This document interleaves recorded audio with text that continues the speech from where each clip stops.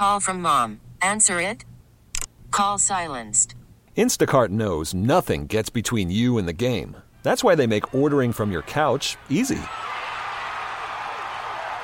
Stock up today and get all your groceries for the week delivered in as fast as 30 minutes without missing a minute of the game. You have 47 new voicemails. Download the app to get free delivery on your first 3 orders while supplies last. Minimum $10 per order. Additional terms apply. This episode is brought to you by Progressive Insurance. Whether you love true crime or comedy, celebrity interviews or news, you call the shots on what's in your podcast queue. And guess what? Now you can call them on your auto insurance too with the Name Your Price tool from Progressive. It works just the way it sounds. You tell Progressive how much you want to pay for car insurance, and they'll show you coverage options that fit your budget. Get your quote today at Progressive.com to join the over 28 million drivers who trust Progressive. Progressive Casualty Insurance Company and Affiliates. Price and coverage match limited by state law. KMOX and your service.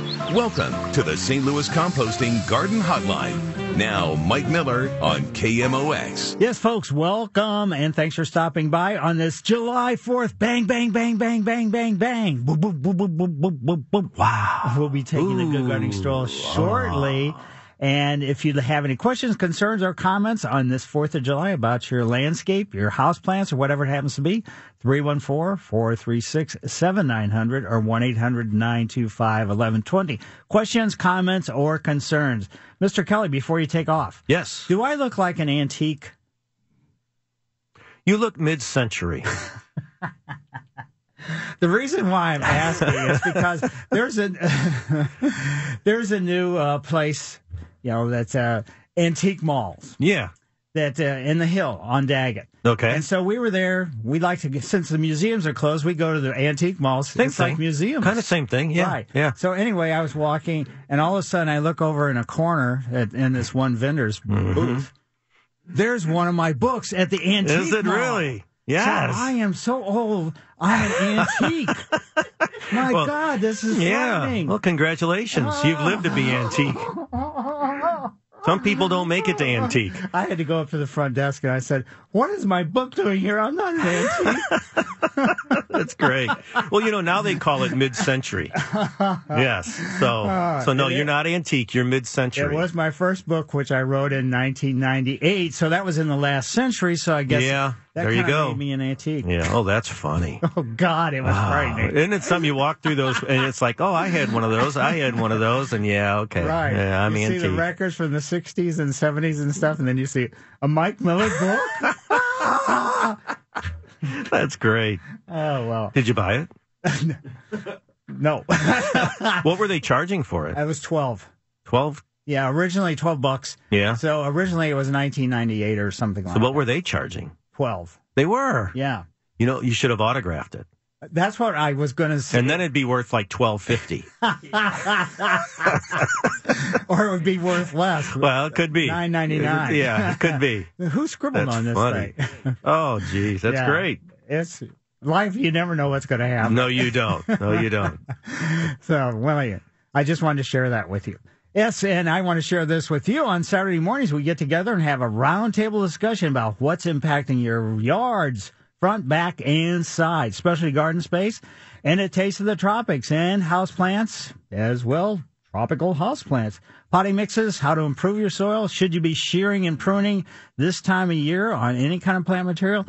Removal, what are those bugs? What's causing the curling on my tomatoes and everything else? Diseases, what's those spots in my lawn? And using information that I'll share with you will hopefully help you solidify your options. Of course, with the final judgment on the action you're going to take is going to be up to you. And this is your show, and I certainly appreciate you inviting me into your home, car, or wherever you're listening. And another very important player in the game is Alex. He's producing, so when you call in, he answers the phone. He just needs your first name and where you're calling from. That's pretty much it. I'm Mike Miller. I've been hosting a garden hotline since the last century, 1994. And I can come to your home and do landscape consultations if you'd like for me to, and have a look around. And this past week on Wednesday, I was out in Fenton. Neat place, well orchestrated and everything else. So gave him some ideas and some thoughts on, what was wrong, what was right, and other things as well. And my website, you can go to MikeMillerDesigns.com. The homepage has an email address and a phone number where I can be reached. So let's get moving. Today's stroll is brought to you by St. Louis Composting, 636-861-3344. Dred Scott and Harriet Scott filed suit for their freedom at the courthouse there in downtown in 1846. And now their statue looks towards the east, which is where the Gateway Arch is. The Gateway Arch National Park, along the banks of Mississippi, where for many years people gathered on the 4th of July night times to enjoy the festivities and the fireworks.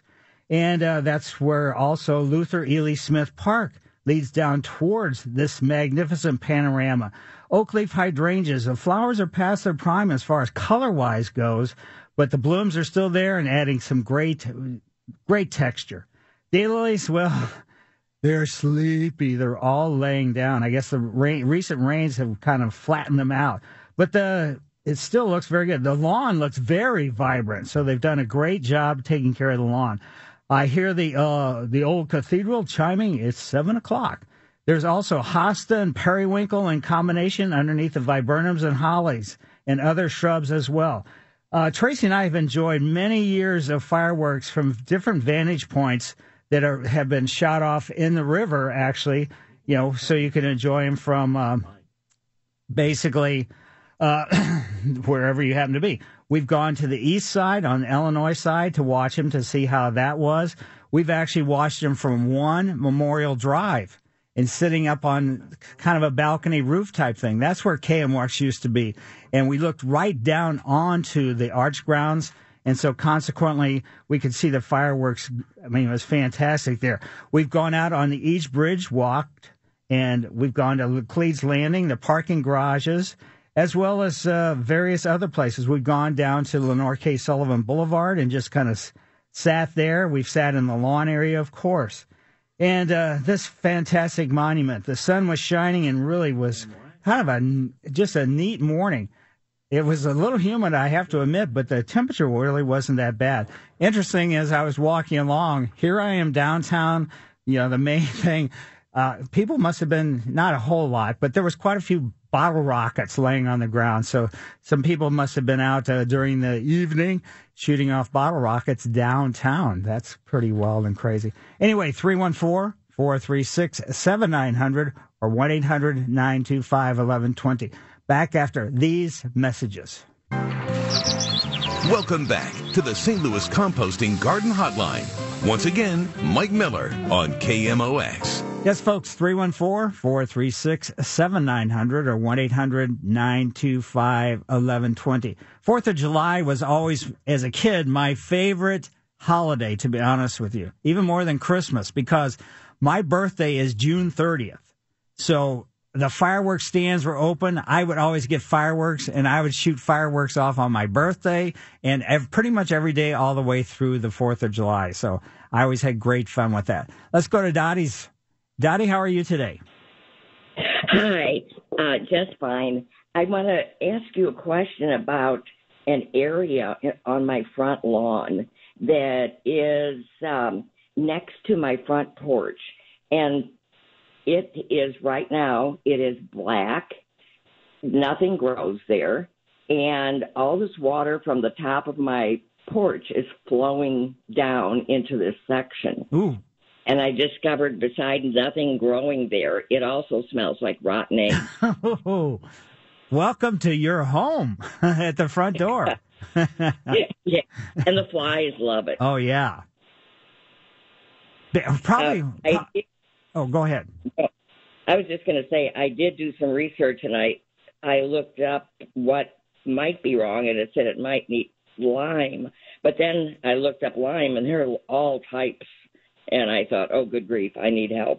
But lime is not going to solve this problem.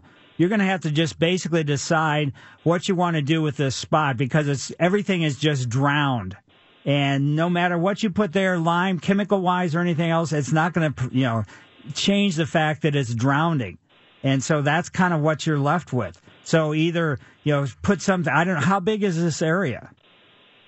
It's about maybe 3 feet by 9 feet, but maybe not quite that big. Yeah, I would probably think about, doing an alternative type of, let's say, mulch or something in that spot, have the soil all dug up, and maybe even, I don't know if you're opposed to rock or something, but you've got to put something in there that's not going to be impacted by this water. And then put some pots there, or a bird bath, or a gazing ball, or something along that line. But there's no way you're going to fix this problem short of fixing your gutter or wherever the water's running off your roof line. That would be the other alternative. Right. If we were able to swing the water is flowing through a gutter, and it was clogged for a long time. And this year it's not clogged, but it's also flowing off the roof. Right. So I was thinking of putting one of those rain barrels or something there to catch it,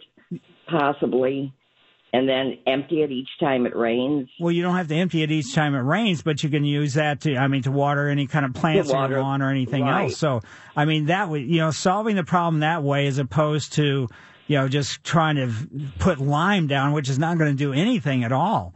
So, Well, then what? Then so I have to dig. We've been trying to dig up some of the soil, but it seems like the water's endless. Well, it shows you how soaked it is. So maybe. Okay, so that's a good idea. So mulch. I was afraid of putting mulch on it that it would smother it and make it worse. Well, basically, you got to get the water out first. Exactly right. You got to stop the water problem because it's just like you're putting a Band-Aid on something that needs way more than a Band-Aid. So you got to really start on the roof and work your way down to the ground. Okay. Oh, thank you so much. I appreciate all your information you share with us weekly. Well, thank you for having me on your show. Let's head now over to Paul's yard. Hi, Paul. Yeah, good morning, Mike. Hi. Happy late birthday. Well, thanks. Okay. Hey, I've got a large arborvitae, whatever you call that. Mm-hmm. It's about 13 feet tall, and it's about 20 years old. And the top 2 feet of it are starting to brown out. And then I notice that the brown is kind of working its way downward. Is that the end of the cycle for that bush, or can I do something to save it, or how do I basically stop when evergreens start browning from the top down, that usually means that particular spot, because of all the additional rain we had in the spring and everything else, the root system has gotten too wet and it's basically drowned. And recovery-wise, it's going to be real iffy at best. You can certainly, take a chance with it. Are you sure it doesn't have bagworms or anything else up there at the top? No, I had it treated with chemicals about a month and a half ago, and but you say you think it probably has too much water in the root system? Yeah, exactly. So with the amount of rain we had this spring, even well-established plant materials I've seen them throughout the metropolitan area that have suffered as a result of all that rain. And something like an arborvitae, all the sort of evergreens, that particular type, and pines and everything else are really, really touchy when it comes to wet soils. So that's, I think, when it, like I said, browns from the top down and usually from the inside out, that's water related. So right now it looks like we're going into a dry spell for the next 5 or 6 days. So there's really nothing I can do. We just hope it stays dry for a while. Is that correct? Exactly, right. Just keep your fingers crossed. Okay, Mike. Hey, listen, thanks a lot for your service. Well, thank you for having me on your show. Now let's head over to Jane, and she lives in Lake St. Louis. Hi, Jane. Hello, Jane. Are you there? Hello? Hi. Good morning. I need to pick your brain. I have it's about 6 years old, a Rose of Sharon bush that's, golly, probably close to 10 feet tall. It's beautiful. I love it. It's a double. I don't know if that matters. So it's got flowers that look like carnations. Right. And it's old enough now that last fall it started producing seeds. And this spring I've been plagued with a billion of these little things sprouting, and I'm out there weeding and hoeing. And it is in a flower bed with bulbs. So I don't think I can put landscape fabric over it to, and then maybe rake up the seeds in the fall. Is there anything I can do? Well, basically, you could put a pre-emergent down. So, in other words, a pre-emergent kills things that are germinating from seed, but won't impact your bulbs that are underneath the ground. Yeah, I do that in the spring. Try to do it in the fall, too. Ah, okay. So like mid to late August, because that's, the Rosa Sharon have been producing flowers / potentially seeds as a result pretty much through the most of the summertime, and those have been dropping to the ground, so there could be already seeds there. Oh, yep. I didn't think of that. So that's that would probably be the approach I would take, since you have other valuable aesthetic plants, in that space. Uh-huh. Oh, you're brilliant. I thank you very much. I'll try that. Appreciate it. Sure. My pleasure. And now let's go over to Paul's yard. Another Paul. Hi, Paul. Hi, Mike. The first Paul, I started talking and realized it wasn't me. It seems to be the question about lime lately. Last week you talked about lilacs and clematis. Right.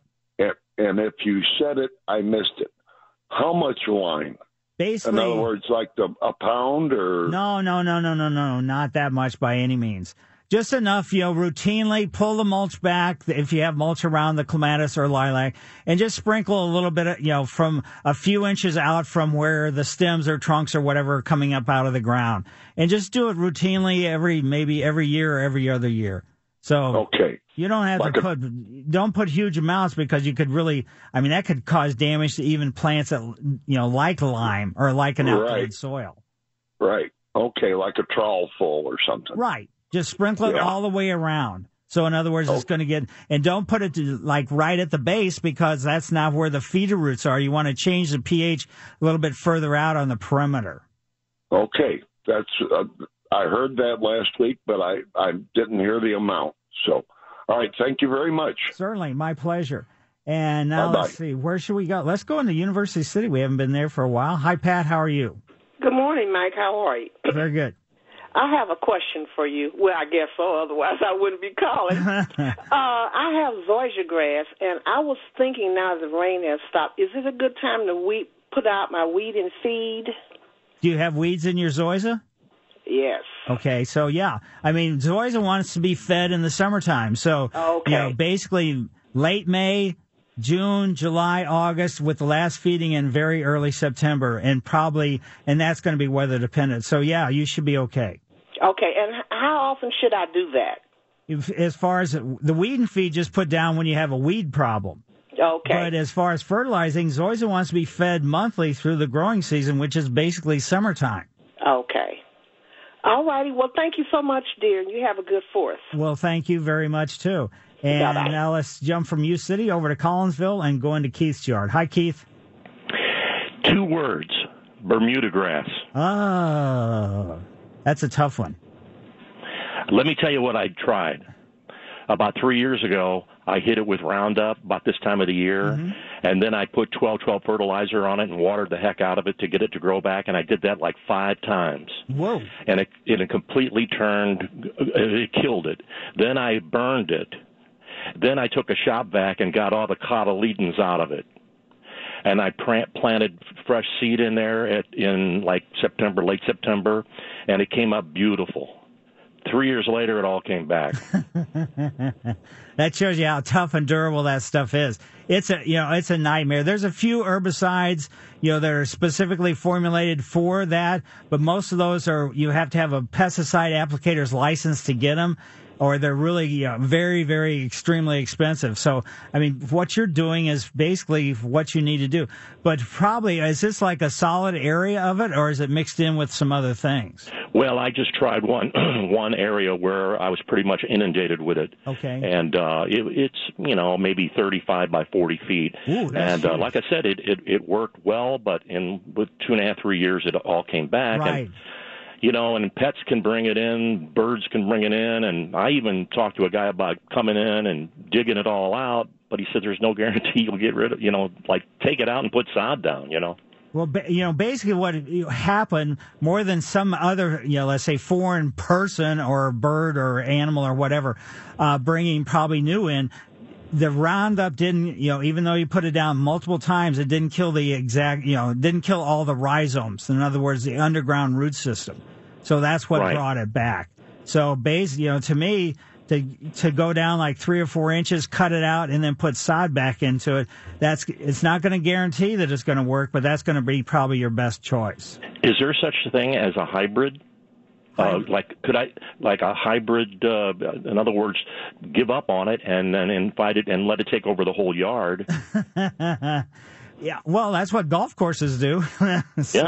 So yeah, why not? But no, there isn't any hybrids or anything else. It's just kind of one of those things that's very easy to grow, very aggressive, and so we hate it.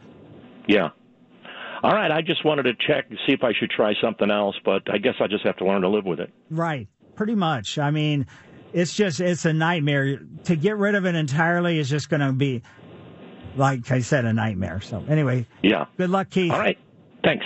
Mike Miller, KMOX Garden Hotline, back after these messages. Welcome back to the St. Louis Composting Garden Hotline. Once again, Mike Miller on KMOX. Yes, folks, if you have any questions, concerns, or comments, 314-436-7900 or 1-800-925-1120. Last week I was saying water, water, water. Thank goodness we got the rain, and man, it made a difference. Everything really got cleaned up as far as all the dust and everything that was on it. And just everything really looks, very vibrant. So the zoysia lawns look great. The cool season lawns, the fescues and bluegrasses still look pretty good because it's been hot, but it hasn't been hot long enough where they just start, I don't want to say milting, but kind of that. But just be careful with everything, from a water standpoint in your lawn, that you don't create fungus problems. And if you've got spots or anything in your lawn, you think, I wonder if this is where my dog is going urinating or something like that, or is this a fungus? Well, get down on your hands and knees with a magnifying glass, right where the brown area transitions to green. Just look at the blades, and if you see some fuzzy stuff on the blades, then you probably have a fungus problem. The dog's urine, basically what that is their urine has a huge amount of nitrogen. So that's what burns. It's not the alkalinity of the urine or anything else. It's the high nitrogen content. So who would have, you wouldn't think of that. So also if you put too much nitrogen down in your lawn, or you dump a bag and it's, you can't get it, picked up or anything else, you can really cause some major damage. So anyway, let's head over to Tom's yard. Hi, Tom. Hey, good morning, Mike. How you doing? Very good. Very good. Here's my issue. I have an apple orchard on my farm with about 20 trees. And this year, because of some really, really bad storms that come through, a couple of them have been uprooted. Whoa. And I've noticed that the root system doesn't look very big or large. And I've heard you talking about deep root feeding in the past. Right. Would something like that help me to get a better root system on some of the trees that are left out there, or is there anything I can really do? Well, basically, deep root feeding, what that does is improve your soil. So, okay. And then your soil feeds your trees, but it's not going to necessarily trigger root growth or anything else. It's just if the trees are healthy and everything else. How old were these trees that got knocked over? I'm going to say they were 15 years old, 12 to 15 years. So if it may be an age factor as well as anything else too. Well, so. I did notice this year too that we've lost about 12 to 15 really, really big oak trees on our property that were blown over. And I'm talking, 20 inches. Wow. Yeah. So I think we've had some pretty strong straight wind storms come through the area. Yeah. So I would, improving the soil again will help the root system, but it's not going to prevent something, that's dramatic. It sounds like you had some really strong winds. Well, yeah, like I said, we've lost quite a few trees, oak trees in the 20-inch range. Wow. So yeah, that's what we said. Now it's gonna turn into firewood for our fireplaces and our boiler. We got a water circulation boiler that heats the house and that, but we sure didn't want to lose those bigger trees. I would have been happy with some 6 and 8 inchers. But anyway, so what procedure do I use for this deep root feeding? How do I go about that? Basically, when the foliage has come off the trees, you go out half the distance from the trunk to the drip line. Then you get an electric drill with an earth auger, which is a drill bit with about an inch. And then you auger holes in a circle all the way around about 1 or 2 feet apart. And then you backfill those holes with compost. Then you go out another foot or two, make another circle, and then you go out just beyond where the drip line is. So you're creating concentric circles all the way out, echo, more or less like if you throw a rock in water, sort of that echo. And all the way just beyond the drip line of the trees. And you say just buy any commercial compost on the market, or St. Louis Composting obviously has the best stuff, but just so it's compost and it's not, and when you pick up the bag, it hasn't been waterlogged, so it could be more problem than. So you pick up a bag that's supposed to weigh this amount, and you go, ooh. So yeah. Well, okay, but so that's what I'm going to probably be doing this fall. Then you say after the foliage falls off, you do that. Yeah, you got then all the way through until the new buds break open for the new growth in the springtime. Okie doke. Well, thank you very much, Mike. You have a great day. You do the very same thing, and wow, that's a pretty wild story. Apple trees and oak trees getting knocked over. John lives in Chesterfield. Hi, John. Good morning. Hi. 2 questions. When do you transplant iris? After they bloomed out about a month ago, is it too soon or too late or what? Probably I'd wait. My tendency be when it starts cooling down. So I would say either wait until springtime when the growth emerges at that time. So very, very early spring or sometime in September. September. Okay. The other thing is I got. Part of my lawn, I was redoing the whole thing because it was so messed up. Put the commercial pre-emerge herbicide down, and I think I put too much because the grass seed didn't want to come up, but now I got about 25-30% where there's nothing growing at all. No weeds, but no grass. I was wondering if I know it's kind of late to try to do the fescue seeds. But I was wondering if I threw out some annual ryegrass just to have something growing in the bare spots, if that would work.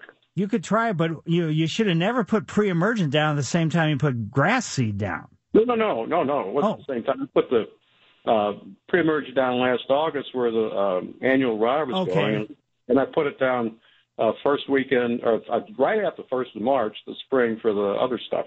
And then when did you put the seed down? Wasn't until like Memorial Day weekend, so end of May. Yeah. So then that should have been an echo of time where it shouldn't have been problematic. But yeah, I just try some annual rye, rake the area really well, and I have no problem maybe getting some seed starter fertilizer too to see if you can get it. Speaking of that, I looked on the internet for just to see what analysis they were talking about for starters. Mm-hmm. It's all over creation. There's no consistent. You go to the big box starter. You look at the analysis, it's all over the place. Absolutely. So basically, just kind of, it's a roll of the dice. You can kind of pick and choose. Every company wants to have theirs saying, well, our formula, our combination of nitrogen, phosphorus, potassium is better because we got blah, blah percentage. And so it doesn't matter. It's formulated for, seed starting. Oh. Okay. So I'll scratch the ground, see if I can get some rye to come up for a while. Exactly. Okay. Thank you. And then scratch your head to going, why am I doing this? Okay. Thank you. Certainly, my pleasure. Let's see if we can get another call in before break. Let's go to Diana. Hi, Diana. Hi, Mike. Hi. Thanks for taking my call. Sure. You talk about not fertilizing the herbs, so I don't do that. But I'm wondering, there's a product called Super Thrive that's a vitamin solution enhanced with kelp, and it's helped my indoor plants quite a bit. Would that cause the same, losing the flavor of the herbs? It certainly could, because anytime you cause any for whatever reason, whatever you're putting down, a surge of growth, that basically takes, let's say, the flavor, the taste out of your herbs. Okay. So it's just not causing a surge from anything then? No. All right. That's what I wanted to know. Thank you. Certainly. My pleasure. Mike Miller, KMOX Garden Hotline, back after these messages. Welcome back to the St. Louis Composting Garden Hotline. Once again, Mike Miller on KMOX. Yes, folks, 314-436-7900 or 1-800-925-1120. Kaboom! 4th of July. It was amazing last night how many fireworks were going off. We couldn't see them, but boy, we could hear them all over South St. Louis, so it'll be interesting to see what it sounds like tonight. Let's head out to Des Peres and go into Don's yard. Hi, Don. Hi. Hey, last fall, my oak tree threw a ton of acorns off. Mm-hmm. So I've got all these little seedlings coming up in my really nice lawn. Ooh. And all my neighbors do too. So my question is kind of twofold. Number one, do I get one of those dandelion removers, tools, and just pull each one up separately? Or should I go out and take a jar and a paintbrush and paint Roundup on them? Because I keep mowing them over, but they keep coming back, and it's happening to a lot of yards here. Right. I'll tell you what, if you try to use let's say a dandelion digger, a weeder, you got to push it, because I've got some coming up in my yard too. Probably the acorn is going to be about, it's planted by a squirrel more or less, so it's about 3 or 4 inches deep, and then the taproot off the acorn goes deeper than that. So you got to push way down to pop that thing out. So unless you want to just really have some really strong risks at the end of the season of doing this, using an herbicide to kill it off is probably going to be to your advantage. Now, also, Roundup, you got to get Roundup for killing woody plants. Don't get just normal Roundup. Okay, so there's 300 or 400 of them, so I would probably tear my lawn up too much using the dandelion thing, right? Well, not really, because you just, you grab a hold of the stem and the leaves, you push the dandelion digger and then pry it. And then you can just, when you pull it up and get it up out of the ground, you can just put this, push the soil back, and really you can't even tell where you've been the next week. Okay, so what would if it was your yard and you had 300 of these things, which way would you go? Well, I would probably take the tendency of getting the Roundup for woody plants and painting it on the leaves of the oak trees. Okay. I really appreciate it. Sure, my pleasure. Yeah, with that many, my yard, I get, I probably have maybe 10 or 15 every month or so. But, when this year, prolific as far as the amount of acorns, and the squirrels just went nuts. So let's now head over to Yolanda's, and she lives in Jennings. Hi, Yolanda. Hi, Mike. How are you doing? Good. Great. I do have a question about the dandelions, too. I don't know what those little fuzzy things that pops up. You'll cut your lawn, and then little fuzzy things pop up. What exactly can I put on it? Because my mom said, make sure you watch the temperature on what you can put on it. So I need to know what I can do to kill those white dandelions as well, and then the little things that pop. So I guess it's also a dandelion? Well, actually, it's actually seed of the dandelion. So the yellow flower turns into that white puffy thing. Oh, okay. So every one of those, every time you blow them as kids, you can blow seeds all over the place. So in other words, when you're using an herbicide, like let's say a Weed Be Gone or something like that, you spray it on the foliage. Don't worry about the flowers. It doesn't matter. You try to kill the foliage and the root system, and the flower is not, in the seed, of course, there's nothing you can do about that. Okay.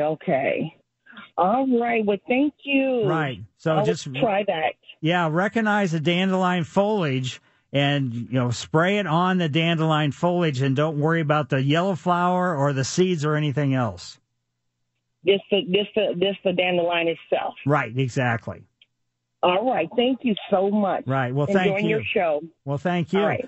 And the other thing is to do is get a dandelion digger and then dig them up. The tap roots are going to be quite long. Let's go now to Lori's yard. Hi, Lori. Well, good morning, and how are you today? Good. I've been told, and I've been listening to your show for years, but I've been told that when you prune something at this time of the year, not to go back more than 6 inches. I have a hedge that's in my yard. It's more or less for accent. It's just an accent at the corner of the property, but it's getting longer and it's starting to go over to the banister where we walk down to the public sidewalk. Is it okay to prune this at this time of the year? Because it's becoming a thorn in my side just by looking at it. So what kind of, is this a deciduous shrub or is this an evergreen? It's not an evergreen. It's the other one that you said. So it loses its leaves in the wintertime. Right. Well, you can do it. It's just, you may end up aesthetically causing some problems. But probably what I'd do is I'd go out and, let's say, cut half of them off that are coming through the banister. Then wait for 2 weeks and see what's happened. See if there's some sunburn, see if there's some damage. If not, then just go out and, cut the rest of it. So in other words, just don't go out with a hedge trimmer and try to do it all at once. No, I just want to at least prune back. What I'd really like doing is shaping them and then cutting it flat, like give it a flat top. And then wait until, then do the major type of pruning, shaping and everything else. Do that after the foliage falls off in the fall. Okay. Now, what about my rose bush? Because I know it's going crazy with the rain. Right. And it just keeps flowering and flowering, but it's going crazy. It's starting to look like a creeper rather than a rose bush. Looks like something from out of Little House of Horrors. Well, basically, hopefully it doesn't have rose rosette. But basically what you can do is you can go ahead and prune it with your roses. Okay. All right. Do I need to wait for those? I need to wait for those blooms to fall off first. Well, you should, yeah, so you can enjoy that. But it sounds like it's continuous blooming. So yeah, just go ahead and prune it. Go down to after wherever the flower is. Go down to at least the first or second 5 leaflet and cut it off at that point. All right. I thank you very much because I didn't want to kill either one of them with this heat wave that we've got for the next couple of months. Right, exactly. That's why you have to be very cautious about pruning this time of year. So anyway, thanks, Lori. Thank you. I appreciate it, Mr. Yep, Miller. folks, and 314-436-7900 or 1-800-925-1120. See you after the news. KMOX and your service. Welcome to the St. Louis Composting Garden Hotline. Now, Mike Miller on KMOX. Yes, folks. Dinosaur. Welcome. Garden Hotline tip of the trowel, which I'll be giving shortly. But right now, you can call 314-436-7900 or 1-800-925-1120. Ideas, questions, comments, or concerns. So it was Dinah Shore? No, it wasn't Dinah Shore. Oh, I thought it was a Dinah dinosaur. Shore. Oh. When I see that word written and it's like, it should be dinosaur, but it's not. But yeah, you see the video and it looks like it's like a 12-foot truck. And so the head of the dinosaur. No, the head of the giraffe. The giraffe probably wanted to run away because he was afraid of the dinosaur. Because he was sore. Dinosaur. Oh, jeez. Yeah, so the giraffe is sticking out of the back of this truck. I mean, who would... Come on, people. Well, the giraffe probably got tired of listening to Dinah Shore singing. So, I mean... You never get tired of Dinah Shore. Come on. She was like... She was Miss America. Oh, this is too much. No, brother. You never know what you're going to get, do you? No, you don't. No. But I was curious, related to fireworks, do you use fireworks? You know what? We have a few that we've had for about 5 years. And one of these days, we'll light it off. Right. We were going to light it off when the Blues won the Stanley Cup, but I was too busy celebrating. And so we're waiting for the Cardinals to win the World Series. That hasn't happened in a while. So I don't know if we're going to this weekend or not. I was curious how the peacock would react. Oh, he hates loud noises. I'm sure. Yes, he really hates. So like the neighbor has a motorcycle and a 4x4 or whatever, or a 4-wheeler. Right. And when they fire up, you hear him, and he runs over to our house to get away from it. So yeah, he doesn't like it. The horse doesn't like it. So yeah. So, poor animals, they hate it. The dogs. Right. Oh yeah, definitely. Yeah. Anyway. Do you have fireworks? No. No. Good. I mean, I have some, but basically just don't light them. Yeah. Just have them more or less. You just throw them up in the air and go, ooh, that would look pretty if we lit it. Really. Yeah, I had some of those helicopter things. We actually, for my wife's birthday a couple of years ago, she had a big birthday, and we got some big fireworks. It was really cool. Wow. Some people, we live about 8 miles off of 255, and some folks were running late, and they saw them from 255. Oh, you're kidding? Yeah, they were So those sharp. were big. They were big, but I'm not necessarily a big fan of them. No. You know. Oh, just curious. Sure. Say hi to Dinah Shores. I will never live this down. The time I said the plane crashed on a frog-shrouded runway, I still hear about that. Folks, by the way, thanks for having me on your show. We get together to discuss plant selections, cares for it, ups and downs, the annuals, the bulbs. Speaking of annuals, I was surprised. I forget where we were the other day, but they still had some pansies that looks pretty good. And pansies are that cool season, pansy. And usually when it starts getting this warm, they melt away. So I was very impressed. It was only, they're 2 large pots. I mean, really big pots, but still. Bulbs, my elephant ears, my cannas, and the dahlias, and they are really, really, really looking good. Your edibles, your ground covers, your house plants, your lawn, perennials, roses, trees, shrubs, vines, or water gardens. I like sharing my thoughts, but please remember my answers, comments, and opinions is not the only garden path to take, but strictly offered for you to consider. Across the big board, there's Alex, and he's producing. And so when you call in, he asks you for your name and where you're calling from only. He doesn't need to know what you're calling about. So during the week, I spend my time landscape consulting. And this week, today, after the show, no, I'm not going to go anyplace except home. And so, because it's the 4th of July, it's a bang bang day. But anyway, you can go to my website, MikeMillerDesigns.com. On the homepage, that's my email address and phone number where we can schedule one. And Tip of the Trowel is a special recognition for individual, group, or situation that's made an impression on me, and it's brought to you by St. Louis Composting, 636-861-3344. Tip of the Trowel goes out to all you listeners, which I greatly appreciate. Because, as I always say, if you were not there, I would not be here. So, Tip of the Trowel also goes out to people that may not listen, which is fine. I don't expect everybody in the entire metropolitan. But, this year, the rain in the springtime and everything else, extended spring, that was great. But now things are really still looking pretty darn good. So, all the people that are spending the extra time to make their yards look nice. So, whether you're driving by or walking by, so it makes it really enjoyable. So Tip of the Trowel goes out to all those great gardeners and to all the listeners here at KMOX. So let's take a couple calls before we go on break. Let's go to Williams. Hi, William. How are you? Hello, William. Are you there? Uh-oh. Sorry, William. And now how about Cindy? Let's see if she's there. Hi, Cindy. Hi. Good morning. Good morning. Because you spoke so highly of this, we put in a Coosa dogwood, and it's lovely. It's been in 3 years, and the thing that I'm kind of curious about, this tree is sort of columnar, and it's not, like a regular. I mean, it has, naturally a trunk, but there are leaves almost touching the ground. My husband cut some branches off so it wasn't touching the ground, but it was before he cut them off. And I'm wondering if this is just because this tree is young, or is it going to stay like that? Well, it's, so you're saying it grows, first of all, I'm a little bit confused. You're saying it has a columnar, but yes, it has, and then you're saying it has branches that are, horizontal that touch the ground. Right. So to me, I would say just leave it alone, at least for a little while, and you've already, let's say, limbed it up some, but they're much more tighter growth than the native type dogwoods.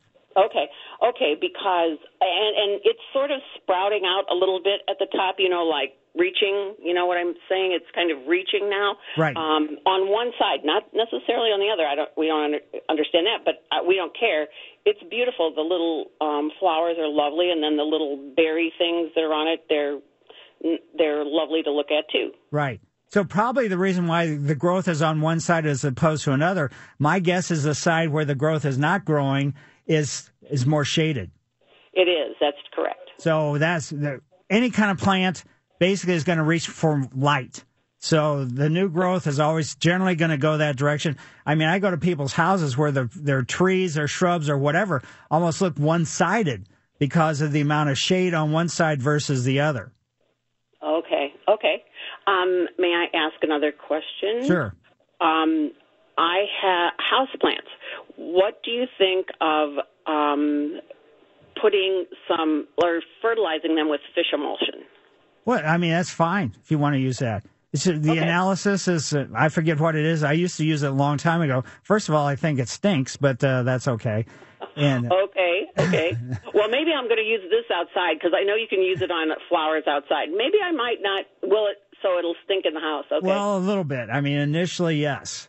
So, Okay. So you know what it smells like. Well, I know what dead fish smells like. Old fish smells like. Yes, Well, yes. it's not going to quite smell like that, but it has an interesting, let's say, aroma. Okay. Thank you. Thank you so much. Certainly. Okay. Great. Thank you. And let's see, should we take a break or take another call? Let's take a break. Mike Miller, KMOX Garden Hotline, back after these messages. Welcome back to the St. Louis Composting Garden Hotline. Once again, Mike Miller on KMOX. Yes, back to the phones, and we're headed over to Lou's yard. Hi, Lou. Hello, Mike. Am I lose you? I'm dropping calls. Go ahead. I'm not going to ask you for the 15th time how you are. That bugs me. But anyway, on the oak trees, there's this disease going around. It's happened a couple of years, been in the farm magazine too, that they're getting a leaf scale and they're dying from the tops down, and it pertains to red oak and black oak. And my cousin has lost quite a few out in his woods. The thing this year going around is the sycamore trees are having a leaf scale disease. And they're losing their leaves, but they come back. Right. Which they say, in long term can affect the tree probably. But I noticed that most of them around here, and I live in North Calhoun County, and lots of woods and hollows, and there's a lot of them that are looking good now, but they look really sad in the beginning because of tiny leaves and they were falling off. Right. So anyway, that's one that but on the oak trees, that's been apparently going on for a couple of years. I didn't know that. Yeah, I didn't. I'm not familiar with that myself. Now, with what as far as here in the metro, let's say in the city, it was anthracnose that was causing the sycamores to defoliate. So it was a fungal disease. Yeah, that could be. Well, the other thing is the root systems, of course, on some of these trees will eventually, I guess, they'll take and go down. But of course, I've had trouble through the years here with a couple straight line winds. I didn't call them tornadoes. Took down cedar trees and pine tree and the roof off my house, of course. Surprise! But the on the tree situation, we had a conservationist over in the other county that said there was no emerald ash borers in Calhoun County, and my whole hollow on the north end of the county for 3 or 4 years the ash trees have been destroyed. Really? They're just barkless. They're dead. They're falling on the road. And I don't know, I know they took them up down at the arch because of the possibility. But here, I don't know why they don't recognize the fact that we have had them here, and they leave a terrible sight. Yeah, they do. And the city of St. Louis has taken out all the ash trees that are street trees, too. So it's not just the arch grounds. It's really all over the metropolitan area. And a lot of the logs I see that are being cut are ash logs because I guess they're deciding to go ahead and get them and get what they can out of them. Exactly. In case it, proceeds with that carrying on and losing everything. Right. Yeah. That's what I was going to just tell you about. And by the way, we had 4 inches of rain yesterday up here in the north end, and last weekend 4 8/10 of rain. And I drove through water that I shouldn't have driven through yesterday coming home with my little car. And it's not happening elsewhere. I hear other people up north. No, we get any. Right. Thank goodness the river won't come down that way if it does. Well, thanks. We've had it already. Sure, and that was just an alert that I thought about. Okay, well, great. Well, thanks. Thanks for the insight. You're welcome. And let's head now over to Diana's. Hi, Diana. Yes, hi. Yeah, go ahead. Hello? Yes. I have a question regarding clover. Okay. It seems I put the Scott Step program down, but it seems to just be like taking over my lawn now. Is there anything I can do right now? But, really, clover is they say violets, but I think clover is the most difficult thing, to try to control. Ooh. And, so I would say go online, go to the University of Missouri Extension Service or go to the Botanical Garden and see what they're recommending as far as the clover goes. But, if you've got a solid patch of it, I just recommend killing it off with Roundup. If it's mixed in, kind of sporadically in your lawn, then that's not something you can do. Just try any kind of broadleaf weed killer. Okay, and it won't kill the grass at the same time? No, it won't. But this time of year, yes, it may. So always before you put any kind of herbicide down, you have to read the label to see where the temperature regulations are. Okay, and if it continues, I guess, and I can't put anything down in, can I, maybe fall time, or do I have to wait till... And then the problem with doing it in the fall is, the plants are kind of headed towards sleepiness. So then you could try it in the fall to see if you could, let's say, reduce the quantity, but go after it in the spring as soon as the new growth begins, because that's when they're always much more susceptible to any kind of herbicide absorption through the foliage. Okay. All right. Thank you. Sure. My pleasure. Wow, she must be a scuba diver or something. It sounded like she was underwater. But let's go to Gail's. Hi, Gail. Hi, Mike. Happy 4th. Well, same to you. I have a burning bush that has a lot of dead branches in it. Is there a certain time of the year that you should cut out the dead branches, or won't it hurt it? Basically, if they're dead branches, you can cut them off any time. Okay. So if it's just you're trying to prune it to make it shape different or all that other kind of stuff, that's a whole different story. But removing dead stuff, there's no problem doing it pretty much any time of the year. Okay. And when do you cut clematis down? What time of the year? Other than the first few years, you really don't need to prune them.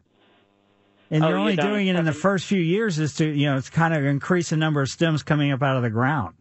Okay. Okay. And one last thing. When did you say the best time to water the lawns are? Well, I disagree with lots of different people. There's plenty of people, and somebody's called in and said the sod farm says to water at night. I just think that's not really good. I like to do it, which I can't do because of my situation. Early in the morning, get it done so then it can be dried off before we get into, let's say, the heat of the summer, heat of the daytime. Okay. Okay. Have a good day. Yep. So if you got an irrigation system, have it come on or, let's say at dawn and then just run it. And then basically then it should be dried off before, fungal problems. That's why I don't like to water at night, because to me, that's where the fungus growth really happens. So anyway, thanks, Gail. Okay. Thanks. Sure. And now let's go to, where should we go? Elias? Elias, how are you? I am very well. How are you, Mike? Very good. Good. I have a plant called Jews Mallow, Mallwow. It goes it is edible from seed, but now I noticed yesterday the top leaves are, like laces. And I saw a bug. What kind of bug is this? It's it's tough to say. There's a lot of bugs will cause lacing on the leaf. Okay. So what you need to do is just get an insecticide, and they're probably hanging out on the underside of the leaf. So just turn the leaves over, and if you don't see the bug, don't bother spraying, because the insecticides are basically all contact killers. Okay. Yeah, some of the leaves, but if I'm going to leave it later, it will be the whole, the whole garden, like a lace. Yeah. So, I mean, you're going to have to be pretty meticulous to go around and, turn every leaf over, but just have the insecticide with you and just spray if you see any bug. And the best time to check is early in the morning and then later in the evening too. But you can check in the heat of the day because early in the morning, later in the day, that's when they're doing most of their chewing, eating, or whatever it happens to be. So you're going to see them. It's going to be more readily available. When it gets hot, they kind of go and, get into shade for the most part. Okay. All right. And my second question, when is the best time to trim Japanese tree? Japanese maples and things like that? Yes. The maple trees and the birch trees and the beech trees all prefer to be pruned in the summertime. Okay, now is the time then? Yes. Okay.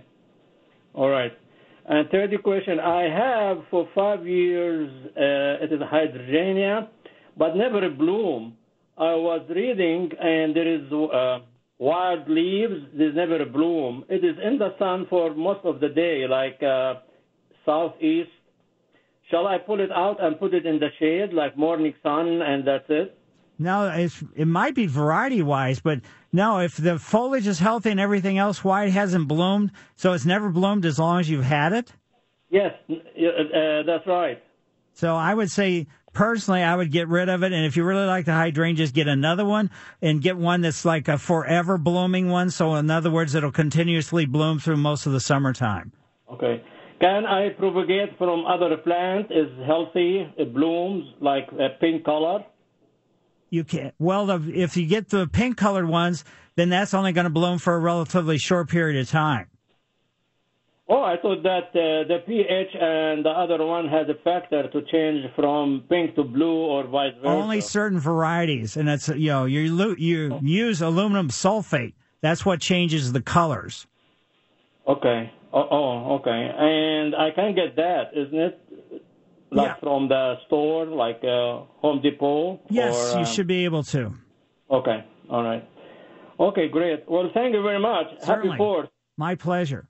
And remember, this land is my land, this land is your land. Amen. Yes, it is. Yeah. Okay, have a good one, Mike. Yes, you do the very same thing. Mike Miller, KMOX Garden Hotline, back after these messages. Welcome back to the St. Louis Composting Garden Hotline. Once again, Mike Miller on KMOX. 314-436-7900 or 1-800-925-1120. Heading into Joe's yard. Hi, Joe. Hello, Joe. Oops. Joe, I guess Joe's gone. Let's go over to Mary instead. Hi, Mary. Good morning and happy 4th of July, Mike. Same to you. Listen, I have a black soot-like substance that's covering the leaves of my tulip, the poplar tree, and the small dogwood that sits under it. It's also all over the concrete and brick patio. Now, I can get it off of the brick patio and concrete with one of those pressure washers. But I'm concerned that this stuff is covering the leaves of these trees. Wow. I know it. Scary. The best thing you can do is there's nothing you can do about it now, to be honest. Okay. But just in the fall, when the leaves fall, get rid of the leaves. Don't just leave them lay. Okay. And that's the best, the best thing you can do. But it was probably related to all that, the rain and everything we had early on. And then all of a sudden when the rain turned off, the humidity and heat, and that caused this fungus growth that you see. Okay, so that you think it's a fungus type. Right, definitely. Yeah. Okay, thank you so much for your service, sir. Sure. Well, thank you. Yeah, the scary thing is when, hopefully it's not covering all the leaves, and because that can really impact the overall health of the trees simply from the fact that nutrients and moisture come up from the root system, then the leaves basically use sunlight to create chlorophyll/food. And if they're covered, then they're not going to be able to create the amount of food that is needed. Let's go over to Rick's yard now. Hi, Rick. Hi, Mike. I've got it's a pleasure to listen to you every weekend. I really do enjoy it. But I have two easy questions for you, very easy. The first one is I put in daylilies. I put daylilies in all corners of the yard, and I just don't even think about them, and they do great.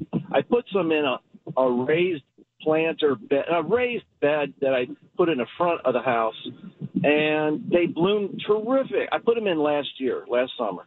Bloomed terrific. May, June, and then boom, they just shut off. There's no more blooms. Is that normal? Because I think the other ones keep going all summer. Well, there's certain varieties that are continuous bloomers, but the majority are not. So the ones that are continuously blooming, that's specific varieties.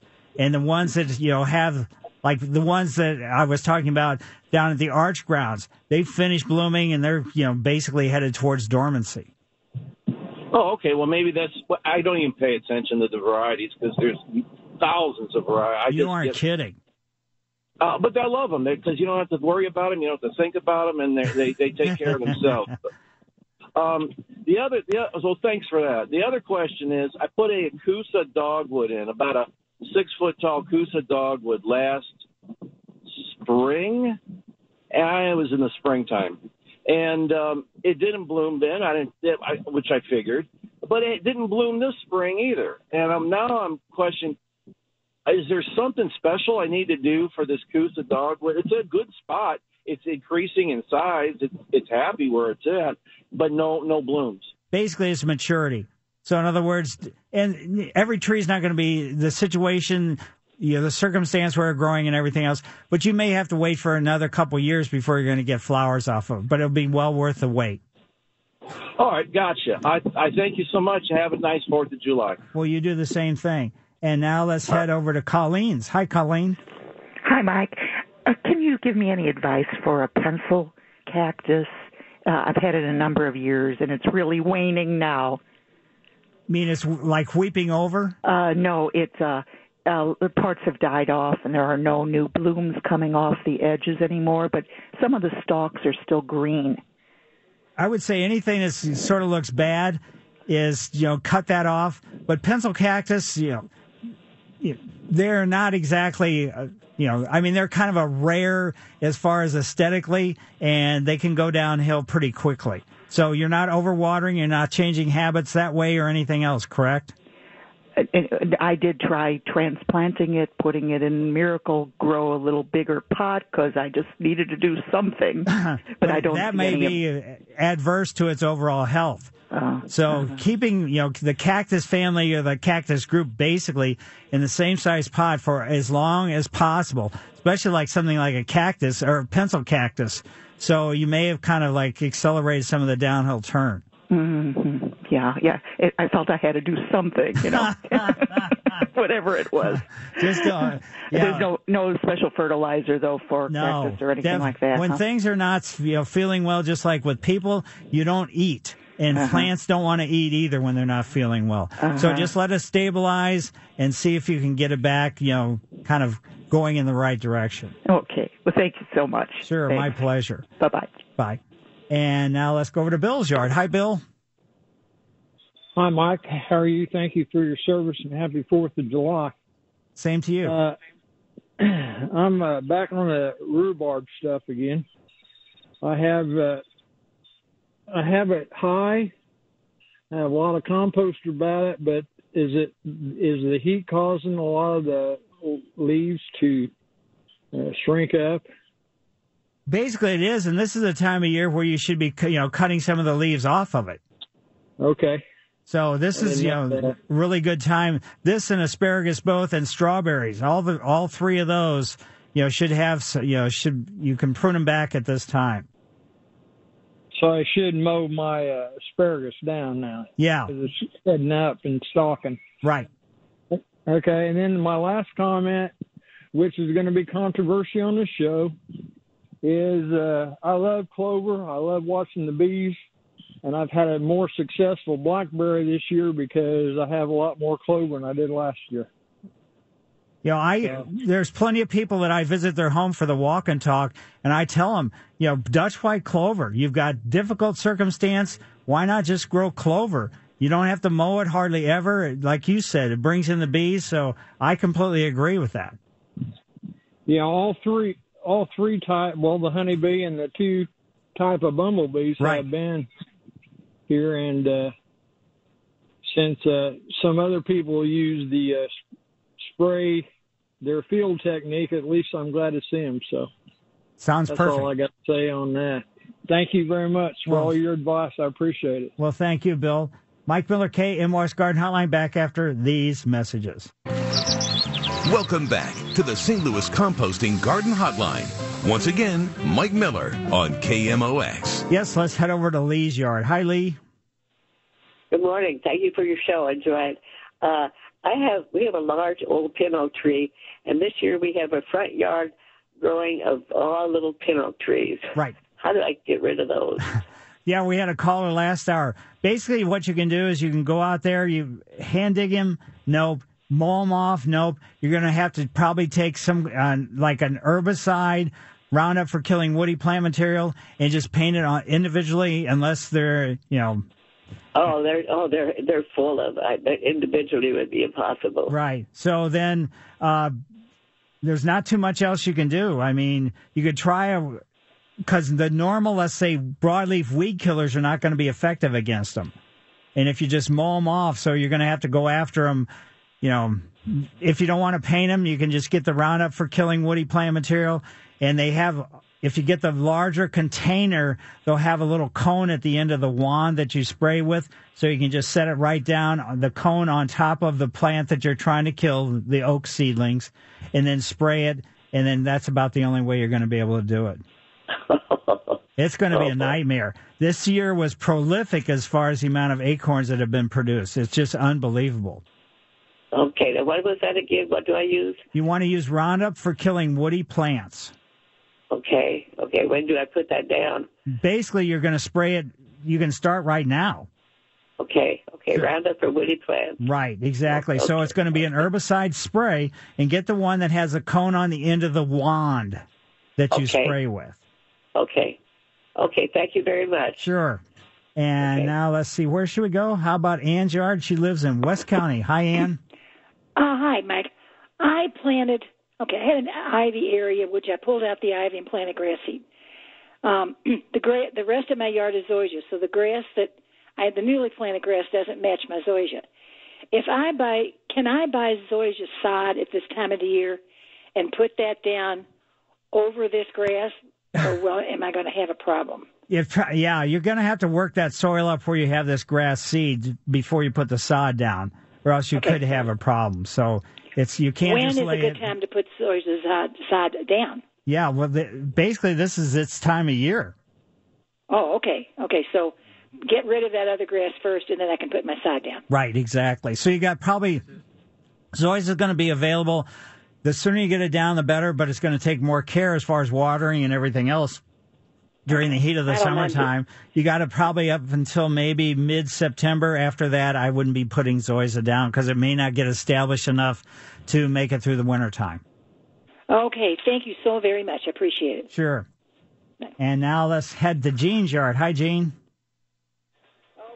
Hi, Mike.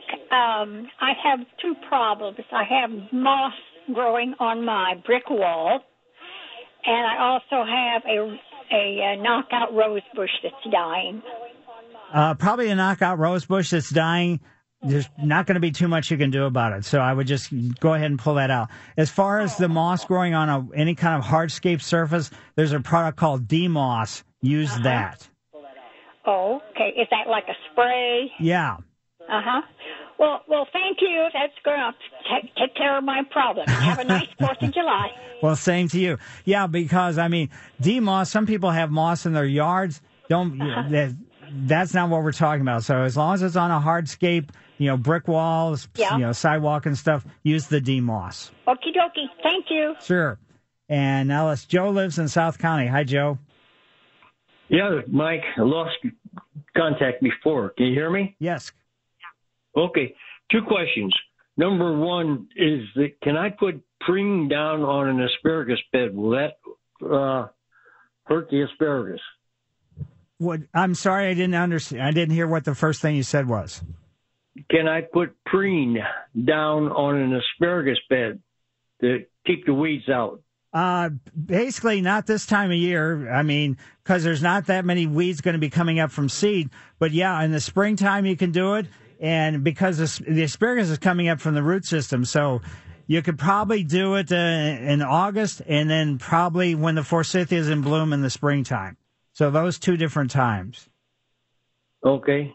Second question I had, I've always been under the assumption that on the asparagus you let it grow until the fall when the frost hits it and then cut it down because it's feeding the roots during that time.